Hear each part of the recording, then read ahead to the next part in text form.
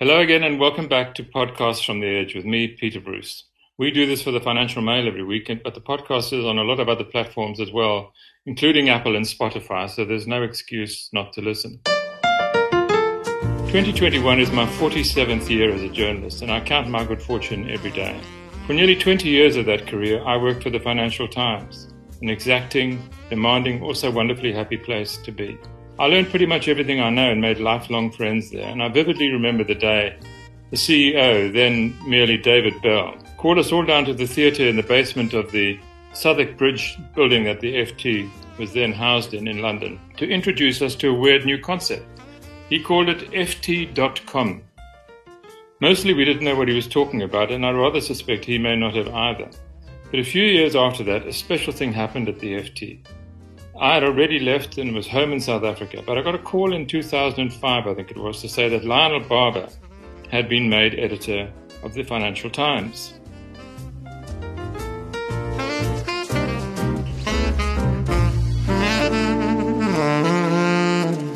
Lionel served until 2019, and on the day he announced he was leaving the paper, a colleague I always admired, John Gapper, poked his head into the editor's office and said something like, "Thanks, Lionel. You've saved the FT." And he did. It had 80,000 digital subscribers when he took the chair and a newsprint circulation in the falling low 100,000s. Today, the FT has more than 1 million subscribers and in my mind is the best newspaper in the world. Lionel retired almost straight into lockdown in London and used the time to write a book about his experiences. It is called The Powerful and the Damned, Private Diaries in Turbulent Times. And Lionel Barber joins me today, and I have to tell you, Lionel, that I was a bit reluctant to buy it at first. You're younger and more successful than I am, and it's always difficult. But I found a copy in a tiny store and read it in one sitting, and I'm so glad I did. It's wonderful. Your cast of characters is vividly drawn and interesting. You keep us in touch with developments at the paper as you go along. Many congratulations on the book. Everyone who reads a newspaper or works in one should read it. But Lionel, 14 years is a long editorship. What regrets did you leave with?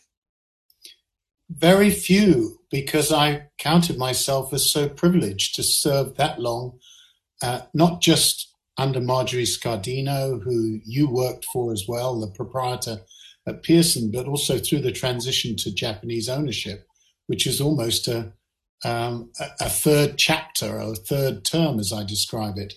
You know, I traveled around the world. I did big interviews. I did what I could. And of course I made mistakes, but I didn't leave with any regrets because I knew I'd done what I could. I came out on top. I didn't hang on too long, which is what some editors do. Yes, they do. Do you still read the paper? I read the paper and I read the website every morning and at night. So maybe not as acutely as I did when I was editor. I used to consume sort of several thousand words a day, but yes, I do, and I love the FT. Let's come back to the David Bell moment I was talking about earlier on. I'm not sure if you were at that meeting. You might have still been in Brussels or New York. But he announces this thing called FT.com, and I was wondering how much you think you understood as a print journalist, in retrospect, of course, about what digital was going to do to your life. I had a fair big idea, but I have to say, as you know, I was in the contention for running to be editor in 2001, along with a certain Robert Thompson, a gritty Australian who went on to be the editor of the Wall Street Journal. Bit of a Shakespearean story that was, that he didn't get it, nor did I. We both ended up being editor of respective the Wall Street Journal and the Financial Times. But at that time in 2001, I definitely did not have a vision of FT.com. And that was some 6 years after David Bell's presentation. I didn't get it. I think my time in New York, when I was served as the managing editor there, running the American operation, was when I began to formulate my ideas of what would be necessary. But in all candor, Peter, even when I took over, I don't think I got the whole picture. That was very much an evolutionary process of just getting to full digital transformation of the FT. It took an awful lot of time to persuade most of the journalists to sort of disengage or just realize that print wasn't the focal point at the FT. Were the journalists the problem, Lionel, or was the management? Who understood the dilemma least?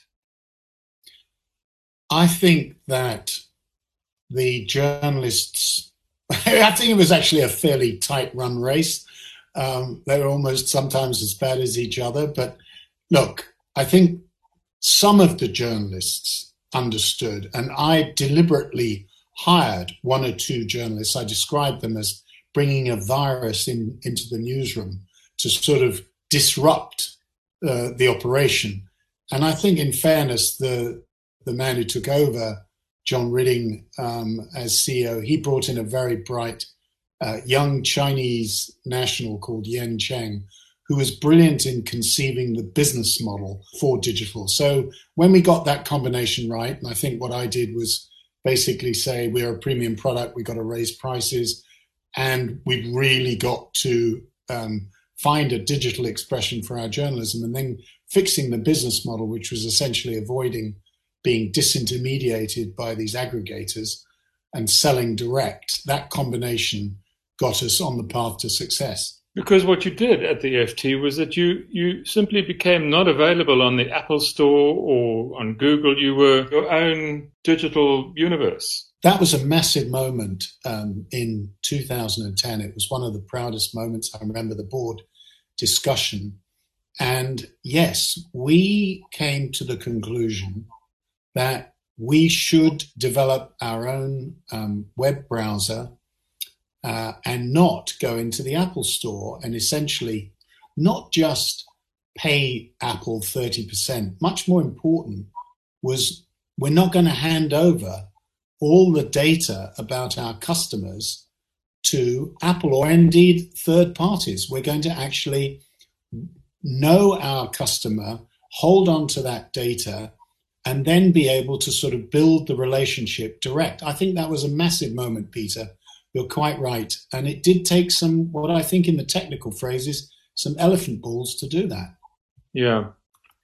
Because it was a stop-start thing with the FT, as I remember it, because we were very much behind the curve. And at Business Day when I first got there, and for a long time while I was there. But we watched, from the David Bell introduction of FT.com through various iterations of the FT online. When did you know that some really serious numbers here were possible? When did you decide that you were going to try and make this a 1 million subscriber thing? I just go back a bit, wind that movie reel back. Yeah. At the turn of the century, I just remember the first iteration of .com, it was the .com bubble. And we tended to treat these people who were working on the website as sort of long-haired youngsters who were sort of slightly inferior. And they thought themselves that they were superior because all the valuation was around digital. But of course, both sides were wrong. First of all, the bubble valuations were totally unrealistic and digital was never going to make money through advertising. The idea was, in fact, to build a subscription business. That was the later insight. And the second was that these people were they should not be treated as inferior individuals. Actually, they had new skills and there was a whole new way of presenting news and views online and in a digital form. And I think that was a gradual realization. The one thing I did do, and I think was around the time of the transition to the Japanese ownership, I knew that we needed to do something big. So I did say to John Ridding, you know what, we got to go for 1 million and I think we can do it. And initially he was a bit hesitant. He was worried about, not making it. And I said, no, we can do it. And it would also rally everybody round. And by that time we'd got the journalism. We'd built the top team at the FT editorially. There were some fantastic journalists. I managed to hire some very good ones. And the machine was clicking along. So we could do it. And indeed, we did do it. And we did it ahead of time, 2 years ahead of time, 1 million paying readers. You in fact, had some very, very good people. I remember visiting the newsroom. I must have been in the mid 2006, 2007, and bumping into a chap called Robert Shrimsley, who was walking around with the first iPad I'd ever seen. and he was just a ball of energy. And it turns out in your book to be the guy who you lent on the newsroom floor to make things happen. You know, I'm sure you realize this, Peter, because you've been an editor many years. The crucial insight is that the editor is a massively important figure as a leader and a sort of the person that essentially that's where the buck stops. But the talent of being, I think, a very good editor is to be able to spot other talent and get other people to do the important jobs. And also, if you're confident enough, to basically devolve some responsibility. And Robert Shrimsley was one of those great hires. And so I made him the news editor, which, as you know, is a very important job in the newsroom. And then I figured we just weren't getting it on digital, and he was the right man. And basically he did it from 2009 to the end of 2019-20 when I was in charge, and that until I left. 10 years, yeah. Brilliant. Do you think digital has made editors less important, or editing less important, less relevant? I'm not sure if it's still the case, but we had a colleague on the EFT. He became the editor of the Daily Telegraph. And I think after he left, he wasn't replaced as editor. Does the Daily Telegraph have an editor, and why don't I know his or her name? Well, the gentleman you're referring to, is Will Lewis, who then went on to a sort of slightly, great, big, huge personality, a little bit light with the facts occasionally, but a brilliant news reporter, broke big stories, and went on to become actually the CEO of Dow Jones. He joined at the Wall Street Journal. Now, I think, to go to your point, has digital sort of undermined editing or sort of weakened it? I think there are two big issues. One is that sub-editors have been the great casualty in the drive to cut costs, and that has undermined quality because sub-editors are the ones who basically assure, they spot the errors, little factual errors, and they've gone. And then also the notion has grown up, well, if it's online, it's a mistake. We can just fix it, because obviously in the newspaper, you couldn't do that. If it was in print, it stayed there and that was it. You had to print a correction the next day. So it's true to a degree, but I have to say, I always insisted, my great phrase was gold standard journalism, and I used to go nuts with people who made mistakes. I think really important that the editor is always the guardian of quality.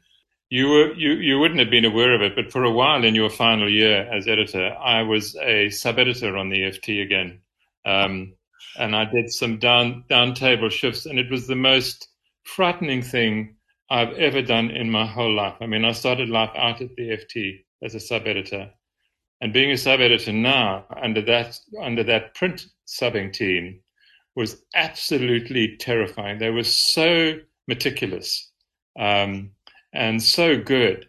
I hope they're still there.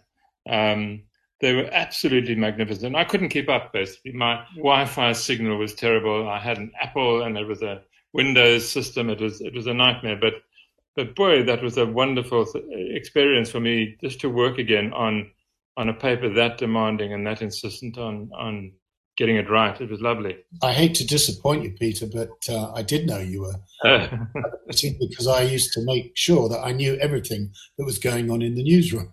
I once was in the newsroom and subbing away, and you walked past me, and I thought, God, should I talk to him or no? I said, make a spectacle of myself, so I'll let you pass by. But Lionel, the FT now has a new editor. She's a woman. She was born in Lebanon, and as you said, you're owned by the Japanese. Talk a little bit about diversity in the FT newsroom, because when I was there, 1979 to 1996, I think, it was a very white place to be. Yes, and it has changed a lot over the years, and the most important change has been frankly, the necessary shift to better gender balance in the newsroom. We'll talk about diversity in its many aspects in a minute. Yeah. But when I took over, frankly, it was very tricky because there had been one or two appointments, both male and female, which frankly were not up to snuff. And when you take over and there was a bit of a crisis, morale was bad, sales were falling, I had to make some pretty tough decisions early on. And that did mean replacing people, including women. And if you're not careful, people then say, well, he's not committed to women. And my view was, look, I just want to win. I'm more competitive than the Springboks. Yeah. I really want the best journalists, and I'm not going to make any token appointments. So over the years, I made efforts, but I never made a token appointment. And I particularly tried to find women in their early to mid-30s who I knew were going to be in leadership positions if they progressed by their early mid-40s. And I think that's come through now. And first of all, we've got gender balance at the top in the sort of assistant editors. That's 12, 13 people who are in charge of departments. That's a great achievement, done again ahead of time. And of course, Rula Khalaf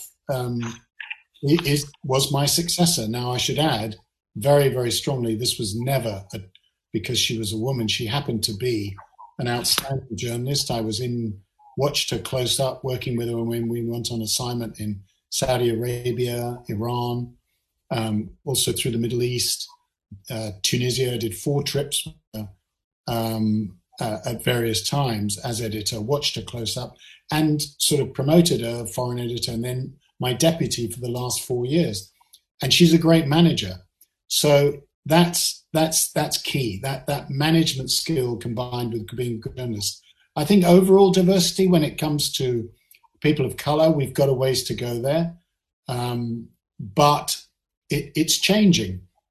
It's important to know as well, I consider diversity not just about color, but also geographical background. So a number of Americans I promoted to senior positions, including the first one in charge of America, first editorial page, comment editor, leader writer, and we have a New Zealander born in the Middle East who's in charge of Asia. So I think we're pretty diverse. It's less male, less white. Well, and what about the owners? I mean, owners make such a huge difference to not only an editor, but to the product as well. And I always remember thinking, because I use them as an example, of what a wonderful owner Pearson was, up until it wasn't anymore. The ownership is crucial. Again, speaking as an editor, the one thing I valued more than anything else, and amazingly, it did continue through the Japanese ownership, was I never had to look over my shoulder. I never was worried about an owner interfering in the news coverage, or indeed, I have to say, my own appointments, because that's a very, very important part of the editor's power and responsibility, is the power to appoint. Sure. So Marjorie understood that. By the way, she had been a publisher in her native, but not in her native America, in Georgia, in Savannah, and actually won a Pulitzer with her husband, Albert. She got journalism. And I think David Bell, although he could occasionally be a bit of a meddler on personnel matters, he completely got editorial independence too. They were a wonderful duo, those two. Absolutely superb. And the Japanese understood the concept of public service journalism, and I think they realized.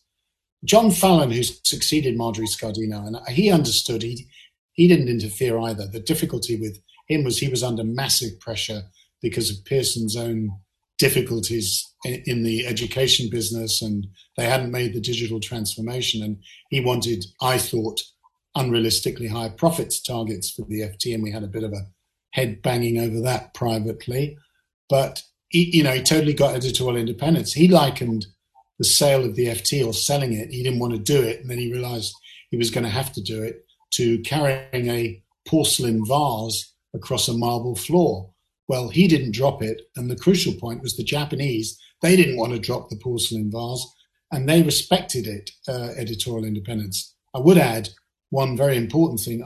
I made 14 trips to Tokyo from London between 2015, when the purchase happened, and the end of 2019, when I stepped down. 14 trips. And I spent days there building relationships, including crucially with the proprietor. And I think that helped, frankly, because they needed to be sort of taught about how the FT worked. And they were very respectful and I think excellent owners. Do you think that will continue? I mean, will Rula not find herself one day with a request to perhaps move the FT office into this building and share, premises and copy, out of Beijing? These things are insidious, and they happen slowly. If you don't fight everything all the time, you lose your precious independence. It's funny, Peter. I never saw it as fighting. Obviously, you were maybe less fortunate in terms of ownership, but I didn't see it as a fight every day. I did definitely feel I had to put a marker down every now and then, including with Pearson, because we had a Rona Fairhead, who was a colleague, ex-CFO of Pearson, very close to Marjorie. She became John Ridding's boss, a sort of rather nebulous job of group CEO at the Financial Times. And she occasionally would definitely overstep the mark, and I had to slap her down. And also just kind of mark my turf. But with the Japanese, it was never like that. The crucial point, the really important point, was I applied the principle of no surprises. So if I was contemplating something which would be a bit difficult, and on investigations, for example, there were a couple of really hairy ones, I just said, on the principle of no surprises, you might like to know we're doing this. And that went down very well in Tokyo. That's good thinking. Let's talk about the rest of the world. It's changed a lot. You quite rightly fought Brexit, but you lost. I say you lost. I mean, reason lost. Who would have predicted Trump? Trump will be back. Biden won't be. Does Kamala Harris have it in her to take on this new look, utterly irrational Republican Party in 4 years' time? Well, looking at Brexit, you asked me at the beginning of this conversation whether I had any regrets. I regretted that we didn't clock that actually the British people, in their wisdom, would not opt for rational economic choice, but actually choose, by a slim majority, essentially to go the way of identity politics and succumb to the siren calls of these Brexiters led by the utterly opportunistic character called Boris Johnson, and now our Prime Minister, and a brilliant campaigner, admittedly, Dominic Cummings, who was his, until recently, consigliere, and the equally shifty Michael Gove, also now key. By the way, they're both former journalists, Peter, Michael and Boris Johnson. That tells you something. But, we didn't get that right. And we didn't lose the campaign because the politicians, David Cameron, who will go down very badly in history, I think the verdict will be quite harsh on him. On Trump, I'm so convinced he is going to be around. He's going to huff and puff. I don't think he's got the discipline to fight another campaign. It may be the Trump dynasty, and his sort of Trumpist politics, populism, will be around. But I'm a little bit more optimistic about America, not least because the system, it was really tested, did in the end hold, and it held less because of those spineless Republican politicians in Washington, and more because the courts in America upheld the electoral process and some very brave local officials. Yeah. But the reality now, Lionel, I mean, where is the world? Is globalization a done thing? Or do we still live in a recognizable place? We're all separated because of coronavirus, and we can't check up on each other, and the world feels as if it's sort of fragmenting a little bit. What are the sort of bars you hold on to not lose hope? Well, I think globalization peaked in 2008 as a result of the global financial crisis, and the system almost melted down. I write about that in the book. It was very amazing to watch, and I think the FT played an important role in sort of describing this, and it's vividly put in the book. Afterwards, then you had the immigration waves, particularly from the Middle East and Africa into Europe, which was again profoundly destabilizing, which again was another aspect of challenging globalization. So first, global flow of capital, then flow of people. These were immensely challenged. On the other hand, there are other aspects of globalization, primarily the way technology just smashes down national barriers and is sort of ubiquitous, that change has accelerated. So globalization has taken sort of new forms. Coronavirus, yes, has fragmented the world. It's increasing inequality. Very worried about developing countries. You alluded to that. South Africa, has had a very, very hard time. But we'll come out of that. I think the big change in the world that sort of when I inherited the editorship in 2005, the big change is China. And China literally has become a superpower in this period. And the China-US relationship will be the most important, and how it tackles globalization, how that power adjustment works, whether we move, as under Trump, more towards a sort of 19th century, each man for himself, nationalism, or whether it's tempered and there's sort of a limited degree of cooperation, allowing globalization to sort of carry on in a slightly different form, we don't know yet. Twice, I think, you've met, certainly from what I got out of the book, you met Vladimir Putin twice. The second time was an interview late in your editorship in Moscow, when he tells you, and I remember the front page of the paper that night, that the liberal order is dead. What is it like? Talk to me about Putin for a moment. What is it like talking to him, and is it creepy, or how creepy is it? Talking close up with Vladimir Putin is a very creepy experience. I mean, he has ice in his soul. He has watery eyes that sort of study you a little bit like not that I've been that close to a shark, but it reminds me of a shark. And he speaks very quietly, and he's constantly trying to put you off balance. He's the master of destabilization. So there'll be a slight facial tip or change, and then he will just sort of quietly say, well, actually, you're talking rubbish. Well, he won't say rubbish, but I don't think you quite got this right. And it's really quite chilling.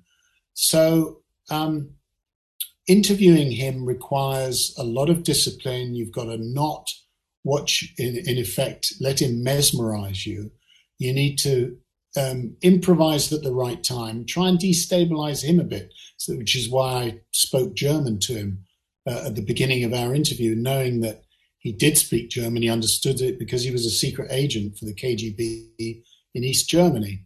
So there were little tricks like that. And in the end, as you say, by asking that question, slightly riling him by saying, well, we've had populism in America, we've had populism in Spain, the virus in Italy, France.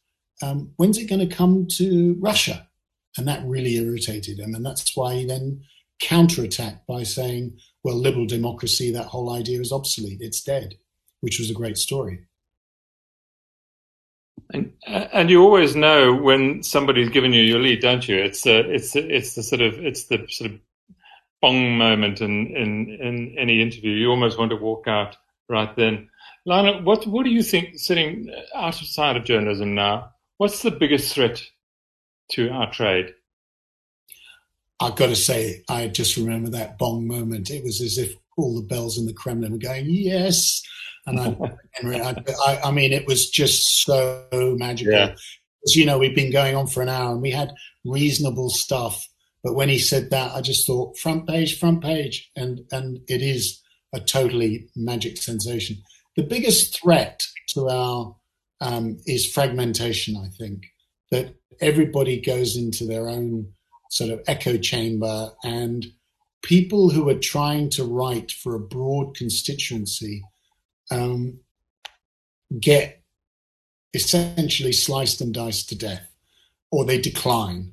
I think that's a very serious. I worry a great deal about general newspapers at local level and news organizations, that they're being eliminated, and therefore there's no sense of community through a newspaper, no accountability of local government, which is very, very important. I worry about that. And I suppose the last thing is, I worry that news organizations essentially decide that there's no point in chasing a broad audience. It's more profitable, or the best route to survival is essentially to reinforce the prejudices of an existing audience. And if you know, that's like the Trump bump, that essentially you do everything is anti-Trump, and you'll get in America, and you'll get a bigger audience. I worry about that. I think that's not good. I think people should still, at least in the news pages and news online, to give a 360-degree reporting of stories and stick to the facts. And what would you say to owners of those newspapers? I mean, not to the editors, but to the owners. So all around the world, there are a lot of people who own struggling newspapers, falling circulations. They've tried a little bit of online. It kind of works, but they're too scared to charge for it because people might go and read, The Guardian or whatever it might be. What if you've got a billion or 800 million pounds or 500 million pounds in a newspaper, or what do you do? What if you're the owner? It's your money. How do you, apart from just getting the hell out, how do you make it grow? Well, the first and crucial task is to identify what is your audience. Who are you trying to persuade? And the second point is that they've got to pay for content. I'm clear about that. Now, there may be a way of again, slicing and dicing here, that maybe you get people to pay and give them something else. I mean, you could join, for example, if you did a deal with Netflix, for example, and Netflix gave, is providing film content, and then they'd offer, say, something at the FT. I'm making this up, but I mean, if it's part of the sort of offering, that the consumer offering, that's one route. That may be a bit fanciful. So then what you've got to do is say, look, we're not charging enough, but here we're not charging you that much. But here, crucially, are the three things that this news organization is providing that you can get nowhere else. And it could be a voice as a commentator. It could be something, really interesting around technology or medicine or something like that. If you're in a place like Boston, for example, the news organization is delivering something which you cannot get.